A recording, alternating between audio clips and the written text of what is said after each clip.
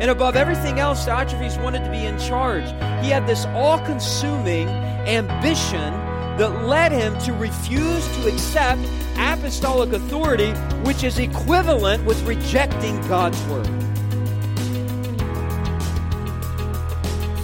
This is Andrew Smith, pastor of Christ Reformed Community Church here in St. Johns County, Florida. I would like to extend to you an invitation to worship with us each Lord's Day at 10:15 a.m. Our address is 161 Hampton Point Drive, Suite 2, St. Augustine, Florida 32092. You can also access archived video versions of these same sermons on our Facebook page. Additionally, our sermons are broadcast live on Facebook every Sunday morning. Now, let's open God's Word and listen to the sermon for today's broadcast. We're studying 3 John, and so I invite you to take your Bibles and turn with me again to 3 John. This is our second installment of our study of this epistle. The title of the message this morning, Diotrephes' Power Trip Leadership. And I'm going to talk about what power trip leadership is, but first I want to read our text. I want to ask you to stand to your feet in honor of the reading of God's Word. Just 3 verses, 3 John, verses 9 through 11. John writes under inspiration of the Holy Spirit, I have written something to the church, but Diotrephes, who likes to put himself first, does not acknowledge our authority. So if I come, I will bring up what he is doing, talking wicked nonsense against us. And not content with that, he refuses to welcome the brothers and also stops those who want to and puts them out of the church. Beloved, do not imitate evil, but imitate good. Whoever does good is from God. Whoever does evil has not seen God. You may be seated. May God add His blessing to His holy word. Let us ask Him for help as we study this text. Father, we thank You for the truth of Your word. We thank You even for difficult passages and difficult people like Diotrephes, who You often bring into our lives to sanctify us. And yet You also call us to protect the church, to protect truth.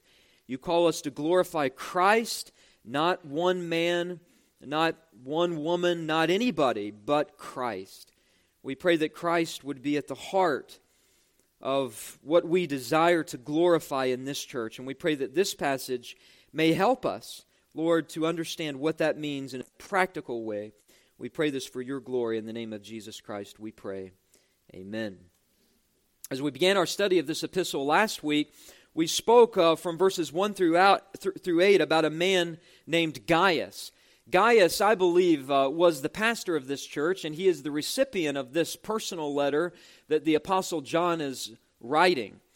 John is residing in Ephesus. He was sort of an apostle over that region of the world, and so he's writing a series of letters to churches in Asia Minor. 1 John is written to all of the churches in Asia Minor. It would have been a circular letter that would have circulated through all those congregations.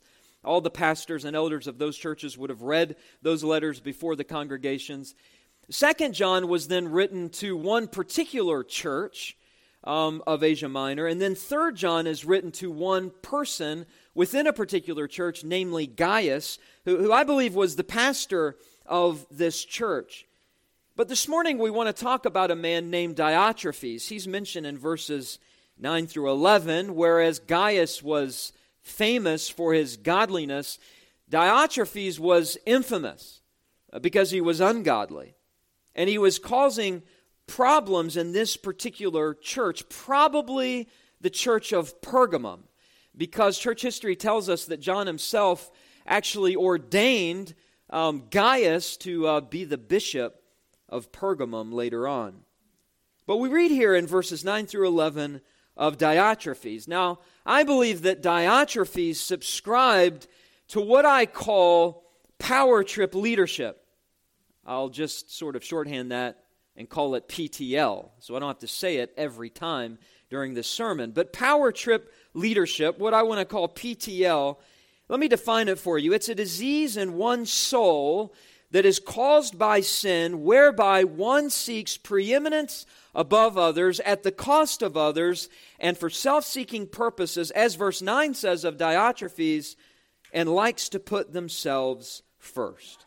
Now let me just say as we begin, there is a long line of ungodly men and women who have suffered from this cancerous disease of PTL. In fact, Scripture gives to us an oncology of this spiritual cancer known as power trip leadership. And it began, maybe surprisingly so, it began to spread its ugliness in a shocking place, and that was heaven itself, where Satan attempted to exalt himself over God. We read about this in the Old Testament and the New Testament. In the Old Testament in Isaiah chapter 14, but in the New Testament in 1 Timothy 3:6, which tells us that when we become conceited, we can fall into the condemnation incurred by the devil. What is the condemnation incurred by the devil? Well, it was his fall from heaven.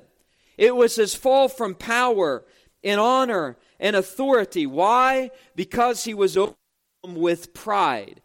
He was conceited about his God-given position. Here's what John MacArthur says, and I quote, "As was the case with the devil, pride drives people to seek to exalt themselves. There have always been proud, egotistical, self-promoting people who try to usurp authority, seize a place of preeminence, and elevate themselves over others. Scripture records many such people. They form a sort of hall of shame in contrast to the heroes of the faith listed in Hebrews 11. End quote. And I think MacArthur nails it there. But when Satan fell from heaven, he brought sin with him, and this disease of power trip leadership spread like a wildfire. Beginning in the Garden of Eden, Eve ate the forbidden fruit partly because she believed Satan's lie that it would make her wise unto God. And she not only sought to be equal with God by committing that transgression, but perhaps to be above God, and not only above God, but over her husband, who God had ordained as her head, as her earthly authority. And yet, the one who was supposed to submit convinced the one who was supposed to be the head to eat of the fruit, and Adam ate of it, tumbling mankind headlong into sin and obviously a curse. Adam was blamed for the sin, not only because he knew better, 1 Timothy 2:14 says it wasn't Adam who was deceived but the woman, but also because he was the federal head of the human race. 1 Corinthians 11:3 says that man is the head of the woman. For man does not originate from woman, but woman from man. For indeed man was not created for the woman's sake, but the woman for the man's sake. You see, the fall was an issue of authority. And the fall happened because Adam did not put the woman in her place. He did not put Satan in his place. And Adam also failed at self-governance because he himself was out of place, submitting to the woman, submitting to Satan, instead of submitting to God's authority. He actually was placing himself above God by recreating the created order. 1 Corinthians 11:3, the head of every man is Christ. The head of a wife is her husband, and the head of Christ is God. But rebellion against God's authority didn't end with rebellion in the first family.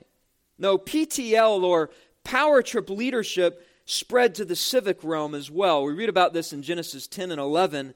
A man by the name of Nimrod, he's described in Genesis 10:8 as a mighty one on the earth. That's another way of saying, to copy John's words, he was a man who liked to put himself first. He was really, when you study it, the first narcissistic tyrant. He is noted in Genesis 10:9 for being a skilled hunter, probably because he was good at hunting animals, but he was also good at hunting people in order to rule over them. And under his tyrannical rule, the Tower of Babel was built. This was a monument physically rising to the heavens and metaphorically a symbol of invading heaven itself to overtake the authority of God.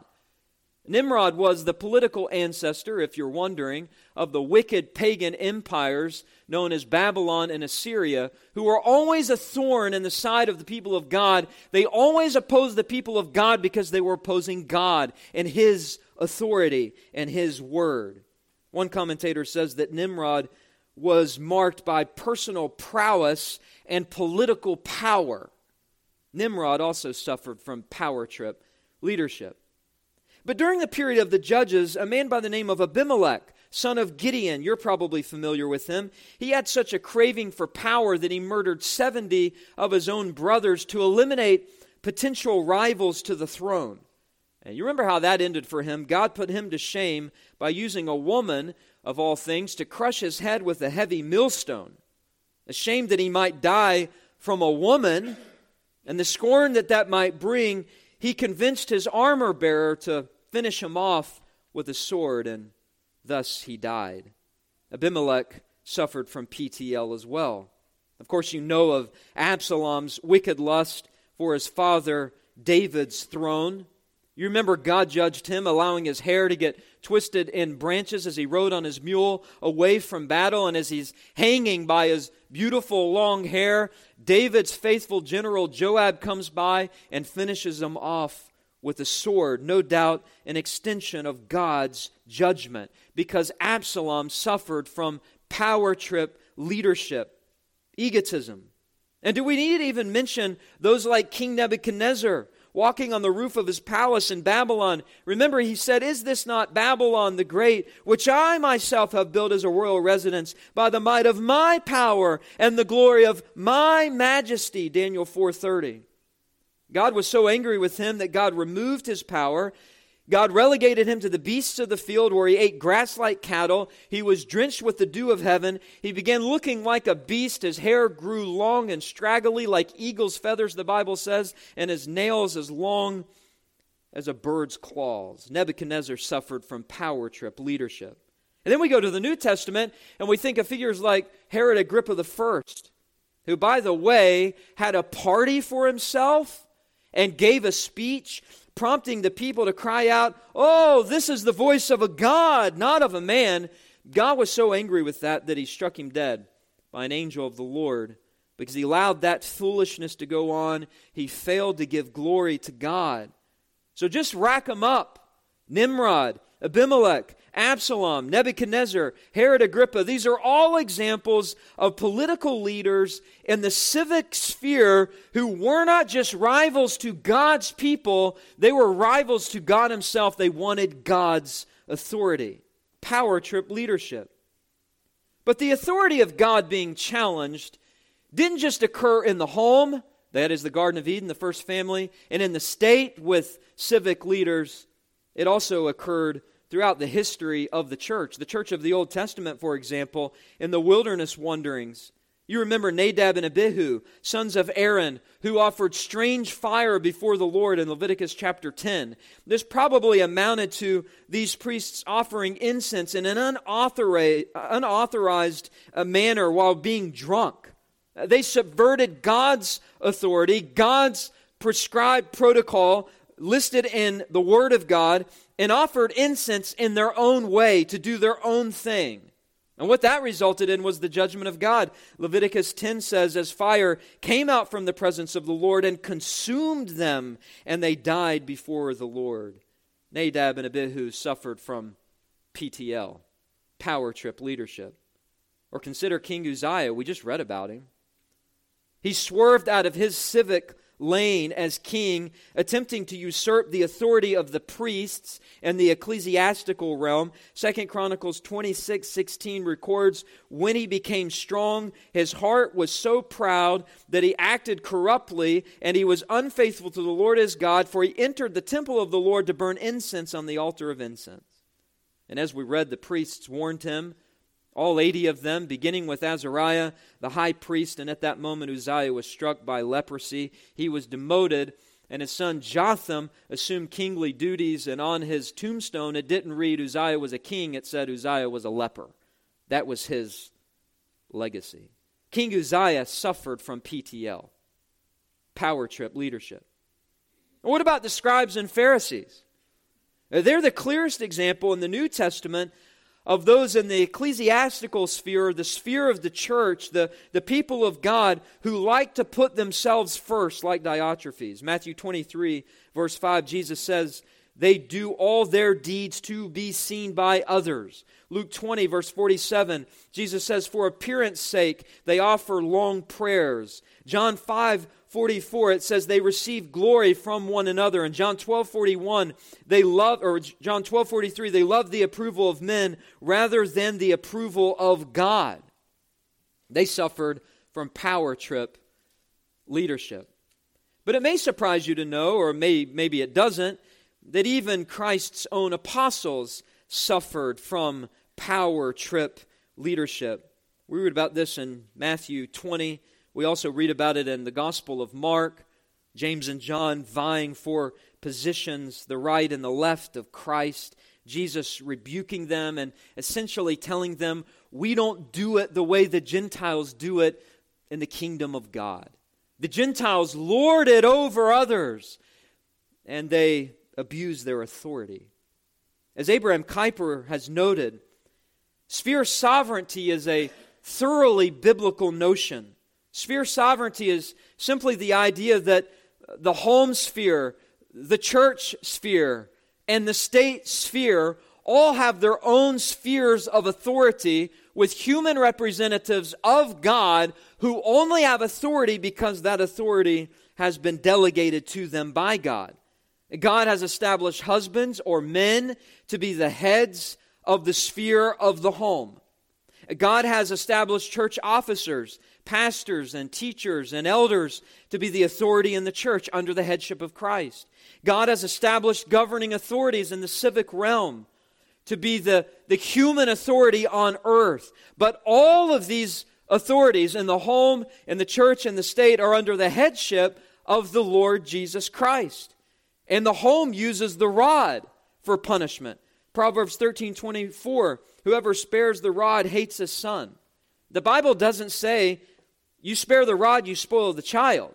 The Bible says, you spare the rod, you hate the son. So the home has the rod as their punishment mechanism. The church has the keys as their punishment mechanism, being able to shut the door, throwing people out, locking the door, church discipline. And the state, Romans 13, obviously has the sword for punishment. All three of these spheres, the sphere of the home with the rod, the sphere of the church with the keys, Matthew 18, church discipline, and the government or the state, that sphere with the sword, are all institutions established by God. They are all institutions that require authority. They are all institutions that require male authority because that is God's ways. And when the culture subverts the plan of God, and when the culture undermines the plan of God and subverts what God has ordained, they are on a power trip leadership road. Well, 3 John deals with Diotrephes. It deals with a man in the church who was overstepping his authority within the church. As verse 9 says, he liked to put himself first. But the principles that we're going to learn from these 3 verses apply to any unauthorized authority.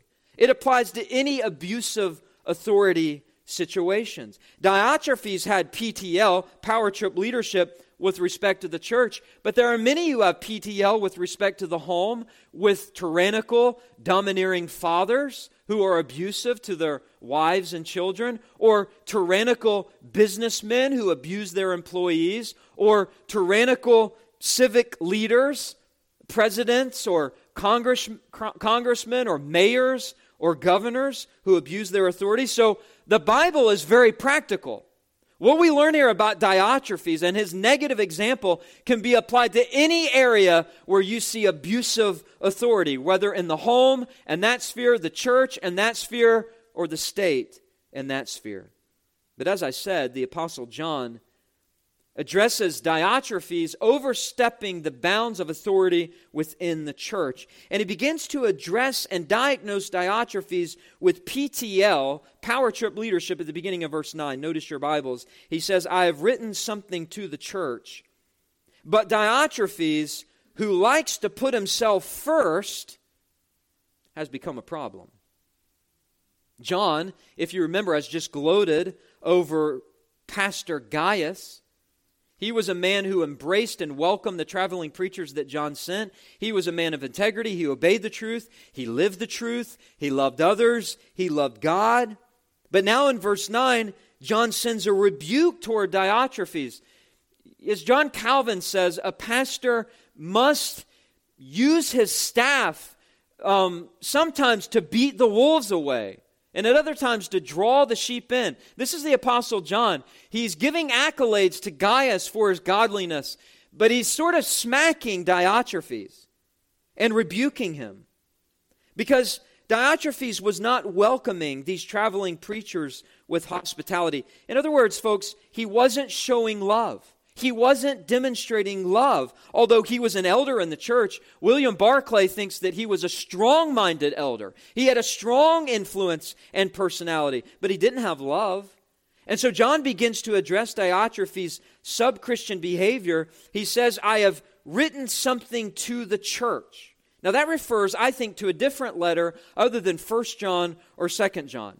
Because he says, I have written something to the church. John had written another letter that is a lost letter, and whatever was contained in that letter, Diotrephes didn't like, and he probably destroyed the letter. I've been in the ministry long enough to know that people who suffer from PTL, power trip leadership, will exhaust every avenue to get their way, even destroying church evidence. I've seen it firsthand. Diotrephes was not the type of churchman who played fair. He would turn against a person in any moment in order to hurt his opponents or to help his own agenda. And apparently Diotrephes had a track record. And so, in speaking about him, John highlights his central issue. Notice verse 9, I've written something to the church, but Diotrephes likes to put himself first. What does that mean? Well, it means he had a desire for preeminence. He had a self-serving spirit. Now, this is the opposite of what John had written about in the lost letter that Diotrephes had destroyed. This is the opposite of what our Lord required of all true leaders. Remember, Jesus said, I did not come to be served, but to serve, and to give my life a ransom for many. Jesus says, it shall not be so among you, but whoever would be great among you must be your servant, and whoever would be first among you must be slave of all.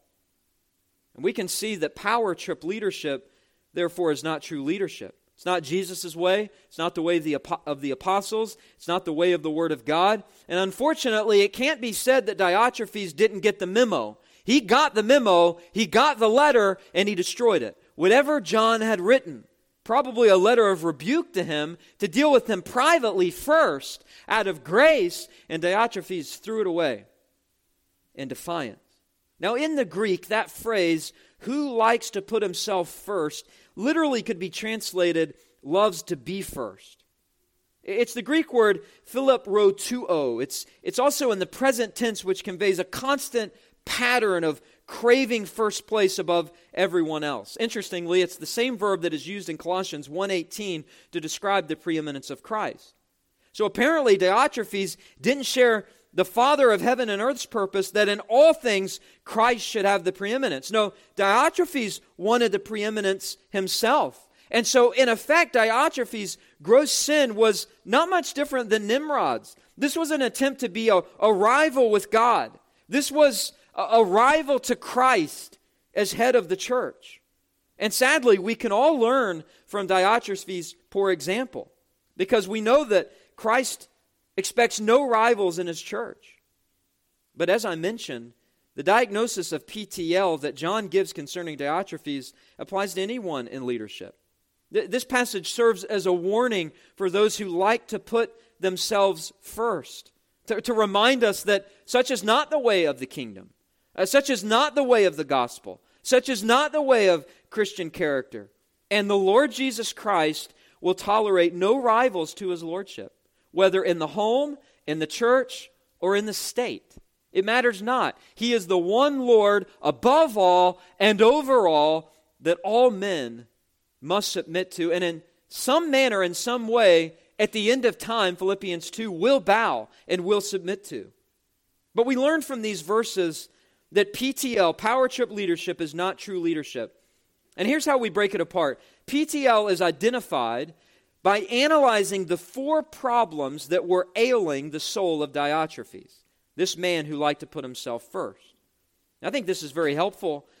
This is a real person. This is not fiction. This is a real person who really existed in a real church in the first century and was a real problem to a real apostle. And he dealt with it. Diotrephes had a problem with authority. He had a problem with animosity. He had a problem with accountability, and he had a problem with all morality. First of all, note with me at the end of verse 9, because we've already looked at the beginning of verse 9, Diotrephes had a problem with authority. And the end of verse 9 really reveals this first problem of Diotrephes and all of those who suffer with PTL. I've written something to the church, but Diotrephes, who likes to put himself first, we've already looked at that. Notice the end of verse 9, does not acknowledge our authority. In other words, as I said, he had ignored or dismissed the authoritative instruction of the Apostle John, written in the letter that was destroyed. He refused to acknowledge John's authority. He refused to acknowledge the other apostles' authority. And that was equivalent to disobeying God's word.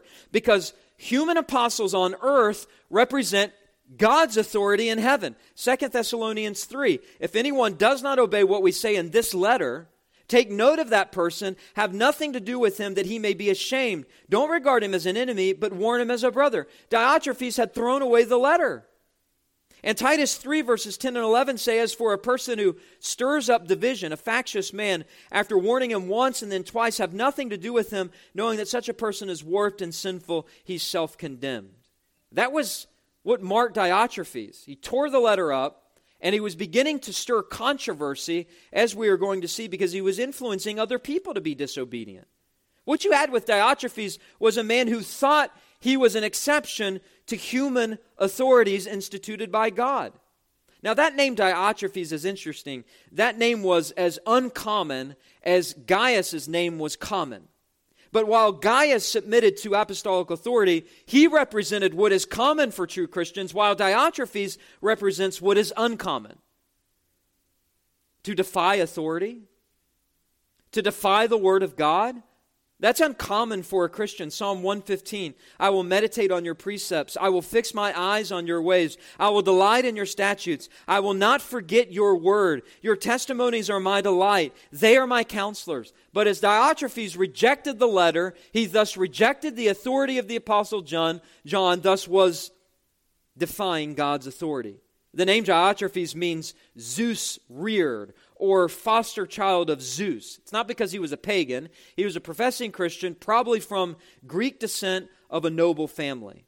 But whatever the reason for his sinful entitlement to put himself first, his rejection of John's apostolic authority was rooted in self-glory. He was no different than Adam and Eve. He was subverting the headship of God. He was subverting the headship of Christ over the church. And whatever else may have been contained in this lost letter, which I would love to find and read, it certainly included a warning to Diotrephes, a warning about his sinful pattern, his self-serving style of leadership. Perhaps John even quoted Jesus' words from Matthew 20, the last will be first, and the first will be last, Diotrephes. But it's important to see that anytime a power struggle exists in a church, it's because someone thinks they have the right to be in charge. And perhaps Diotrephes was used to getting his way. Perhaps he was part of the Greek aristocracy, part of Pergamum's, Greek aristocracy. And so he was entitled. But this wasn't an issue of social etiquette. This was an issue of sinful temperament. He wanted to be in charge over John. He wanted to be in charge over the associates of John, over the associates of the apostles, because notice again there in verse 9, the plural use. John says he does not acknowledge our authority. So it wasn't just John's authority, it was any apostle that might still be living. Now I believe John wrote this in AD 85. He died soon after. He was the last living apostle. So I don't know if any apostles were still alive when John wrote this. And so when John says he doesn't acknowledge our authority, it has to include the associates of the apostles. Those like Timothy, those like Titus, those like Gaius, who was the pastor teacher of this church. And such a power struggle between John, the apostle, and Diotrephes, this elder, can really only be understood by reconstructing the church order and the changing patterns within the first century church. In the first century, the apostles didn't merely have authority over one church, they had authority over all the churches. They were God's spokesman. They wrote under inspiration of God. And I believe probably quite organically, the apostles were sort of scattered around and they had a certain geographical region that they were in charge of. But then you had the elders who were the settled authority of a particular local congregation. And in the early days of the church, you also had the prophets who traveled abroad. And so you had apostles, you had prophets, you had elders. There was very little tension at the beginning stages of the church because most of the elders that were appointed were baby Christians. I mean, they were full-grown men, but they were baby Christians, and so they depended upon the apostles. They hung on every word of the apostles. They needed to be weaned by the apostles.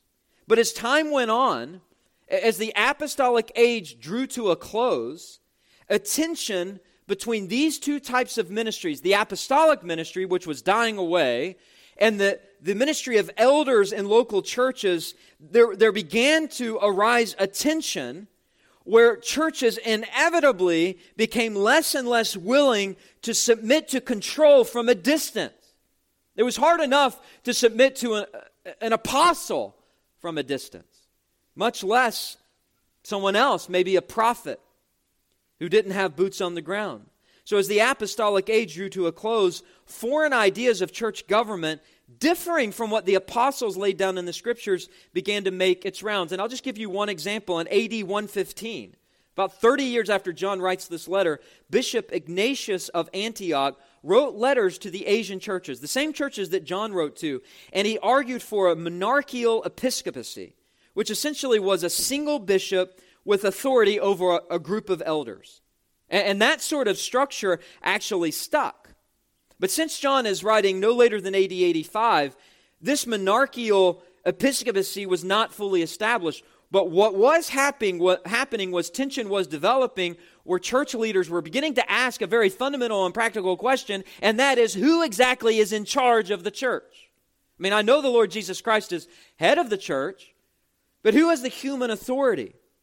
And even in our own day, when you have right church government, which I believe the Bible is explicitly clear, a plurality of elders over each congregation, there can still be issues. I remember pastoring in the Southern Baptist Convention, and it was always a battle between the pastor and the deacons. And then the deacons would be sort of the middleman, and they would try to get the congregation on their side to gang up on the pastor. Or if you had a pastor that could manipulate, he'd get the congregation against the deacons. I actually had one deacon tell me this. He said, I was here before you came. I'll be here when you leave. And so there's no reason I need to submit to your pastoral leadership. These are real issues. They were issues that John the Apostle had to deal with. Diotrephes had an issue with John because of his apostolic authority. He had an issue with Gaius, probably because he felt threatened by Gaius's influence. He was a major player in the early church. But what is certain is that Diotrephes' motives were all wrong. If he wanted the church to be autonomous, it was not for the church's benefit, it was for the glory of his own ego. And above everything else, Diotrephes wanted to be in charge. He had this all-consuming ambition that led him to refuse to accept apostolic authority, which is equivalent with rejecting God's word. It was a quest for personal aggrandizement. He got a cheap pie from a power trip at the expense of the congregation he served alongside of with his fellow elder and pastor Gaius. Mark this was not a doctrinal issue. You don't read anything about any doctrinal issue in this epistle. This wasn't a doctrinal issue, it was a behavioral issue. It doesn't matter how orthodox Diotrephes was. He was out of line. In fact, MacArthur calls him, and I quote, a self-promoting demagogue. Those are strong words. It was a problem of selfishness. I mean, you couldn't have two polar opposites, Gaius and Diotrephes. Gaius was hospitable to the traveling preachers. Diotrephes wasn't, and he refused to be. Gaius loved the truth and loved others. Diotrephes refused to obey the truth. He loved himself and he manipulated others. Gaius valued his God-given authority. He didn't take it for granted as a pastor and an elder. But Diotrephes was like Satan. He took his position for granted. And like Cain, jealous of Abel, Diotrephes was jealous of Gaius, his brother in Christ. He was jealous of John, his brother in Christ. And I think we do well to avoid Diotrephes' example. I mean, obviously that goes without saying. But what are some marks that reveal maybe we have a problem with Christ's authority? Wanting to be first, wanting to have preeminence. How can you know when a leader, whether in the home, in the church, or the civic realm, is abusing their authority?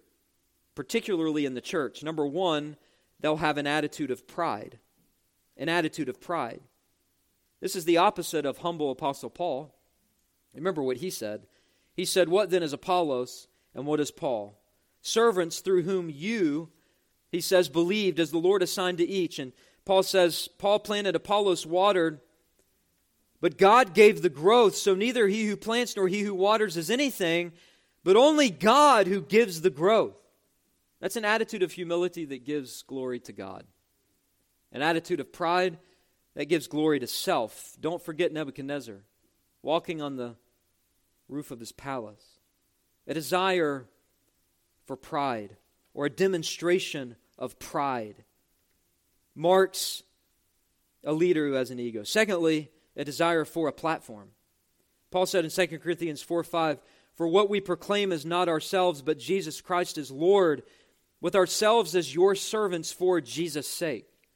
See, people who desire a platform do it with the wrong motives, to promote their own preeminence, to puff up their own self for self-glory. Paul didn't use his platform to do anything but glorify Christ.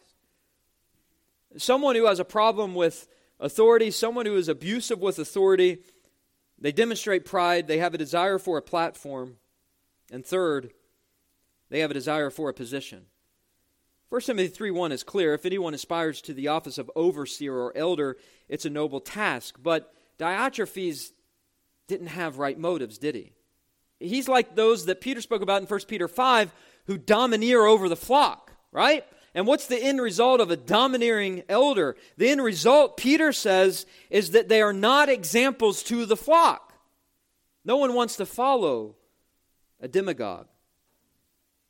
Their influence is zilch because they have no substance to their character. They're not an example, so no one follows them. And if all of the leaders are like that, the sheep have no one to follow and they go into a pit to their own destruction. So Diotrephes suffered from power trip leadership, and that began with the foundational truth. That's why we're spending so much time on it. The foundational reality that he had a problem with authority. And ultimately the authority of God's Word. And ultimately the authority of King Jesus. But Diotrephes had another problem that highlighted his PTL, this soul sickness. Not only a problem with authority, but he also had a problem with animosity. His problems went deep to the core. Notice the beginning of verse 10. "So if I come, I will bring up what he is doing, talking wicked nonsense against us." That's what he was doing. The middle of verse 10 there. Talking wicked nonsense against us. This was character assassination both against John and Gaius because John is writing the letter to Gaius and he says that he's talking, Diotrephes is, talking wicked nonsense against us, against John and Gaius. Why? Because of animosity, because of jealousy. And notice the language. The word wicked is paneros. It's an adjective that describes this animosity. It came from a wicked and hateful heart. And the talking nonsense could literally be translated unjustly accusing. That's what he was doing. 1 Timothy 5:13 translates it as gossips, or if you're using a King James, tattlers. He was tattling or gossiping against John and against Gaius. He was seeking to undermine their authority so he gained the upper hand of authority. I mean, when John says there that he was talking wicked nonsense against us, this tells us that this was a smear campaign. This became a turf war because Diotrephes saw the church as a political gain, and so he's using carnal methods to talk bad about John and bad about Gaius, to gain leverage with the rest of the congregation, to have their ear. And of course, most could see what it was, nothing more than nonsense. That's what John calls it. The false accusations were nonsense. They had no substance because everyone knew John and Gaius were men of real character.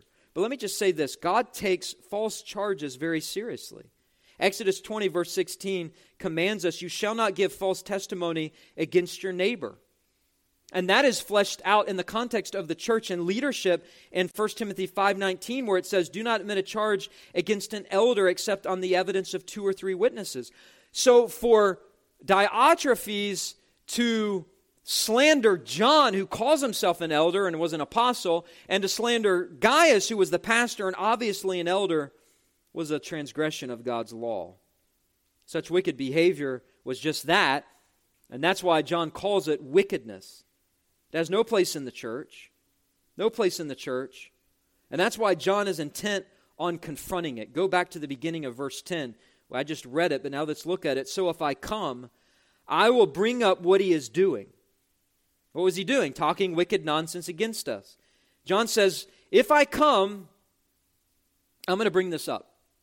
If I come, mark my words, I'm going to confront it. I believe John had already privately written a letter to Diotrephes, warning him. He tore it up. So now John says, if I come, I'm going to address this. This is going to be a public reproof from an authoritative apostle that will make Diotrephes' public sin publicly known. 1 Timothy 5:20, "As for those who persist in sin, rebuke them in the presence of all, so that the rest may stand in fear." It is a good thing to have the fear of God be struck within your soul. It is a good thing to have negative examples publicly placed before the church so that we avoid their same path. This language, "if I come, I will bring up what he is doing," is very, very similar to what the Apostle Paul said. If you remember, he had trouble with the Corinthians. I realize that you know that. But in 1 Corinthians chapter 4, Paul said, "Some are arrogant, as though I were not coming. But I will come to you soon if the Lord wills, and I will find out not the talk of these arrogant people, but their power. For the kingdom of heaven does not consist in talk, but in power. What do you wish? Shall I come to you with a rod, or with love and a spirit of gentleness?" In other words, Paul says, I'm like a father to you, and I might have to bring the rod. I might have to bring people up discipline charges because of misbehavior and ungodliness. The Apostle John was operating that same way. And let me just say that gossip is a legitimate ground for church discipline, because gossip is public and gossip damages the body of Christ. Notice again that word wicked in verse 10, talking wicked nonsense. That word wicked is used 5 times in 1 John to describe the work of the devil. John is saying that Diotrephes' deeds were devilish. Just like they accused Paul and they slandered him, they said his letters are weighty and strong, but his bodily presence is weak, his speech is of no account or is contemptible. So John is on the receiving end of false accusations, and therefore he has no choice but to confront this evil animosity, because this evil animosity was spreading through the church. It was hurting the church because gossip always puts self above everyone else. The first church that I pastored, I was hired when I was 24 years old, and I had a gentleman in the church who was in his early 80s. He was a deacon in the church, and his wife was a problem from the beginning. She was, as the Bible describes, a malicious gossip, which disqualified her husband from being a deacon. And so I went with another deacon to their house to explain that he would no longer be a deacon because his wife had disqualified him. And we're sitting right in their living room, and she started yelling and wanted to throw things at me, I think. And I saw a Bible on the coffee table, and so I went to pick the Bible up to support the action that our church was getting ready to do, and she slammed her foot down and says, "Don't pick that book up and don't read that to me." Defying God's authority. as a deacon's wife? You got to be kidding me. Yeah, this is real stuff. And John dealt with that. One of the problems with those who suffer from PTL or power trip leadership is just this: they possess a deep-seated animosity toward others. They look on everyone with a jaundiced eye. They despise others. They feel entitled. They always operate from a negative force, come hell or high water, to get their own way, achieve their own ends, accomplish their own personal goals, walking over, talking down to all who stand in their way. They're like the proverbial bull in a china shop, and they destroy the church. Because that deep-seated animosity will come out in the form of gossip and false accusations, damaging the church. And such deep-seated animosity may be directed at others, as it was against John and Gaius, but it hits the target or the apple of God's eye.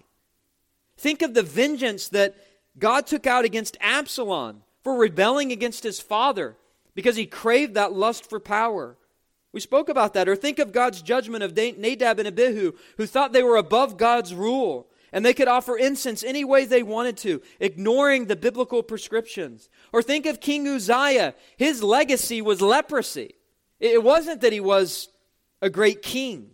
Why? Because he overstepped his bounds of authority. He ran roughshod over the priests and acted like the tabernacle was his because he was king. And all abusive authority is abusive because it seeks to serve self. Put self on top, not serve others. Think of God's curse on the man and the woman for subverting God's created order. God said, "Your desire, Eve, shall be for your husband, and he shall rule over you." There's a lot of misinterpretations of that verse. Let me tell you the true interpretation. When it says your desire shall be for your husband, it's not a sexual desire, and that is not a desire to submit. It's a desire to rule over the husband. And when God says he shall rule over you, that is not negating the ordaining of biblical headship. It's saying that he's going to try to rule over you in a way that stomps on you. That's power trip leadership. Diotrephes had a problem with it. He was struck with this soul sickness. He had a problem with authority. He had a problem with animosity. Notice with me, number 3, he had a problem with accountability. Notice the end of verse 10. And not content with that is not content with just malicious gossip, wicked nonsense, he refuses to welcome the brothers. Now this refers to the traveling preachers that John had sent, that Gaius had received. He refused to welcome them, and he also stops those who want to and puts them out of the church. So in verses 5 through 8, remember that Gaius is commended for welcoming these traveling preachers. He was a fellow supporter of the truth of God. He was a fellow worker of the kingdom of God. But Diotrephes, verse 10 says, refused to welcome the brothers. Why? Probably because he saw their preaching and leadership. Maybe their gifts were superior. He saw that as a threat to his influence. So he made this into a personal issue. But it wasn't a personal issue. God gifts people differently. This was a biblical issue. And at the heart of Diotrephes' problem was a problem of not wanting to be held accountable to God's mission. And what God's word said about man's role in that mission. Diotrephes had his own agenda. He lived for glory and acclaim and position and power, his own personal mission and agenda, not God's mission, not God's glory. That's why he rejected the brothers. He wasn't interested in the fact that they were serving Christ and the kingdom of God. He had his own agenda. He had his own kingdom. He was like a rogue elder that wasn't a team player, refusing to be held accountable for his conduct. And it wasn't just wicked words, as we see in verse 10. It was wicked deeds. He refused to help the brothers, and he rejected them. One commentator says, by refusing to receive the brothers sent to proclaim the gospel, and by denying them shelter and food, he was hindering the progress of the word of God. In brief, he was thwarting God's plans and purposes. Directly defying apostolic authority, directly defying all the accountability structures that God builds in for the fulfillment of the work of his kingdom with different offices, apostles and prophets and elders and all of that. He wanted to do his own thing. He didn't want to be held accountable. And the reason that John viewed this as a matter of church discipline was, number one, because he was so defiant, Diotrephes was, and not repentant. And secondly, and this is where you need to pay attention, he was actually influencing others through his position as an elder to disobey the authority of John. Notice the end of verse 10, and he also stops those, that is others in the congregation, who want to obey, and puts them out of the church. But what a power trip. He prevented others from showing hospitality that they wanted to show. Romans 12:13, contribute to the needs of the saints and seek to show hospitality. But he actually influenced them not to do that. He put them out of the church. This means he single-handedly, through intimidation, from his position of power as an elder, excommunicated members from the church for doing right and wanting to do right, not for doing wrong. Why? Because what was right in his eyes was wrong in God's eyes. And what was wrong in his eyes was right in God's eyes. In other words, he was a rogue elder operating according to his own little set of rules and imposing those rules on the entire church, ignoring God's law, ignoring God's word. So very sad. Diotrephes was a man on a power trip. No leash could hold him back. And so John says, when I come to the church, verse 10, I'm going to take that leash off and I'm going to set the dog free. Because that's what he is. He's a dog. He's got everything backwards. He spells God backwards. He's a dog. What kind of backward leadership in the name of Christ excommunicates people for doing right? What wickedness. What was his issue? He didn't want accountability. That was his issue. One commentator says this is antisocial behavior. That's one of the dumbest things I've ever heard. This is not antisocial behavior. This is anti-God behavior. He dismissed the apostle John and the letter he had sent. He slandered John and Gaius. He cold-shouldered the brother preachers. He excommunicated loyal, obedient congregants. This isn't antisocial. This is anti-God. And pride makes one blind to their own faults. And such a one shouldn't be a leader, lest the blind lead the blind, and they both fall into a pit, to quote the words of Jesus. As one commentator says, and I quote, because he loved himself and wanted to have the preeminence, he acted the way that he did. And I want you to know, beloved, pride and personal vanity still spawns power trips today, whether in the home or the church or the civic realm. We're seeing it now in the civic realm like nothing in my lifetime. But you also see it in the church. You see the political games that are being played. You see men vying for a platform, vying for influence. How about just concentrating on the people that God has placed in front of you? What about your congregation? What about your family? What about others in the community? That's serving to the glory of God. Don't ever get caught up in the sickness of ambition for self-glory. It's not worth it. That leads to temptation and the snare of the devil. True leadership leads. True leadership loves. Leading and loving go hand in hand. It doesn't encourage people to do wrong. It encourages people to do good by teaching the truth to them and then modeling that by an example before them. Every leader's life verse should be John 3:30. He must increase and I must decrease. But professing to be a Christian leader, Diotrephes denied it by his words and actions. He usurped Christ's lordship of the church, listen to this, to feed his own ambition. And that's why John comes down so strong. Diotrephes was a sick man. His soul was sick with PTL, power trip leadership. He had a problem with authority. He had a problem with animosity. He had a problem with accountability. And we'll look at this one quick, number 4. He had a problem with amorality. And we'll just touch on this because what John says here in verse 11 can be applied to Diotrephes, but it can also be applied to Demetrius, who we'll speak about next week, Lord willing. But notice the principle, verse 11. Beloved, and that refers to Gaius. Beloved, do not imitate evil, but imitate good. Whoever does good is from God. Whoever does evil has not seen God. This is a principle dealing with all morality. All morality is a lack of respect for true morality, what is right and what is wrong. It's often used to describe a slimy businessman. It's someone who doesn't have integrity. And when applied to Diotrephes, the charge of Scripture is frightening. Notice it again. Beloved, do not imitate evil. Think about what Diotrephes did and what he modeled before the church. But imitate good. Whoever does good, think Gaius in his life and example, is from God. Whoever does evil, think Diotrephes in his example, has not seen God. Wow.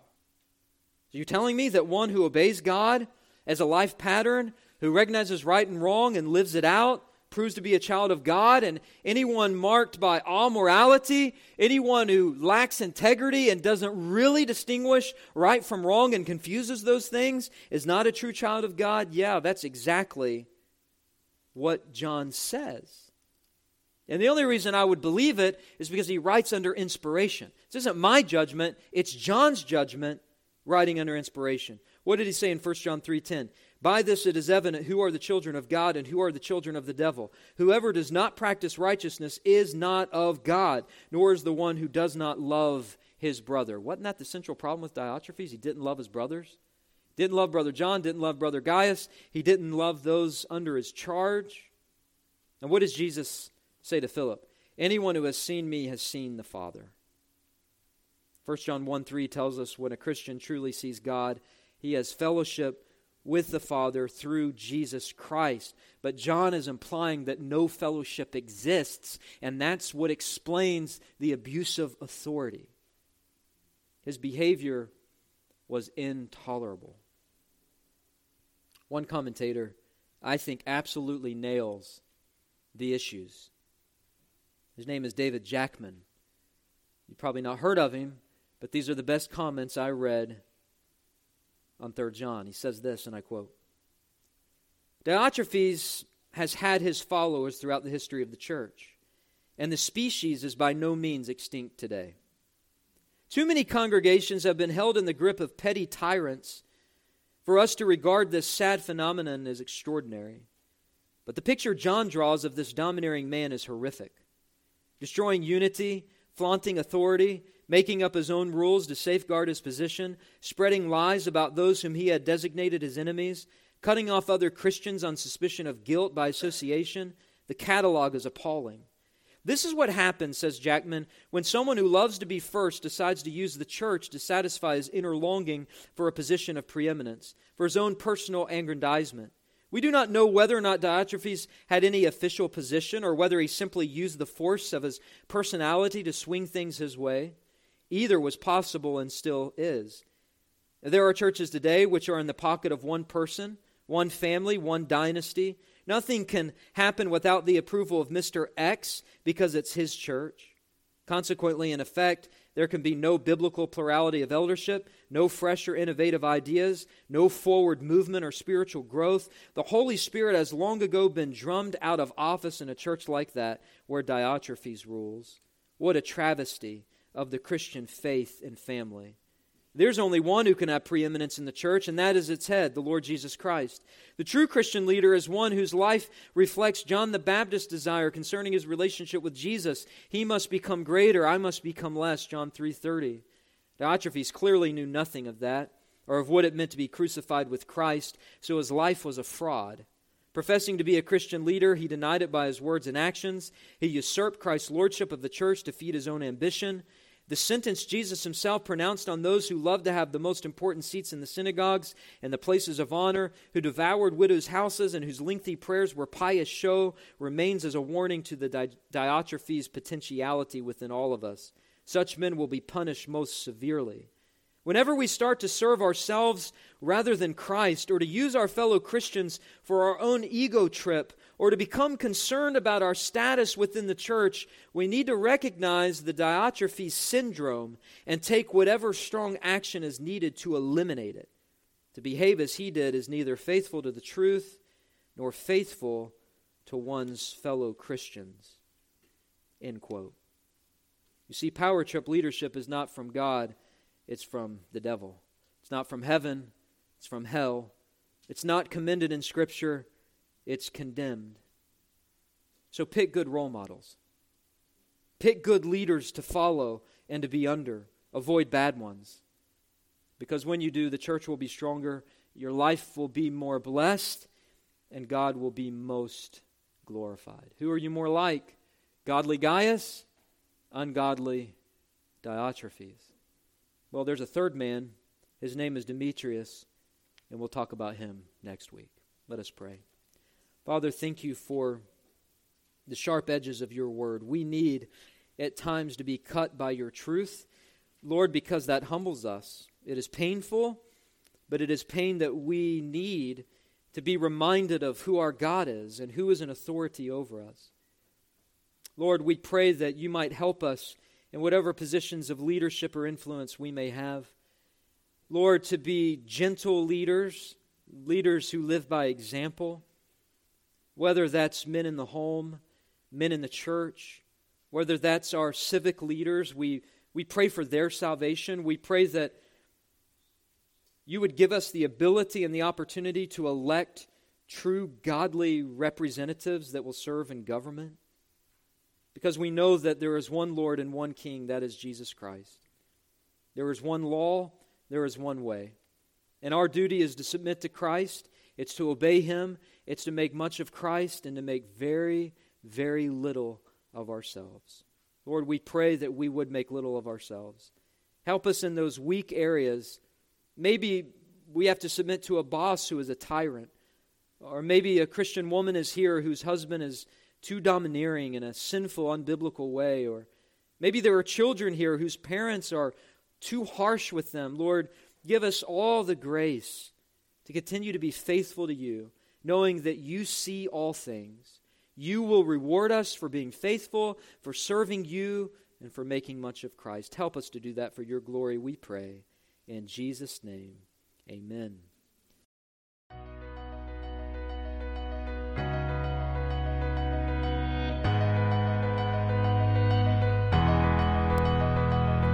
I hope this sermon from God's Word has ministered to your soul. For more information about our church, you can visit our website, www.christreformedcc.com. Also, for access to more sermons, articles, and a podcast I host entitled Today in Church, His Story, you can visit www.pastorandrewsmith.com.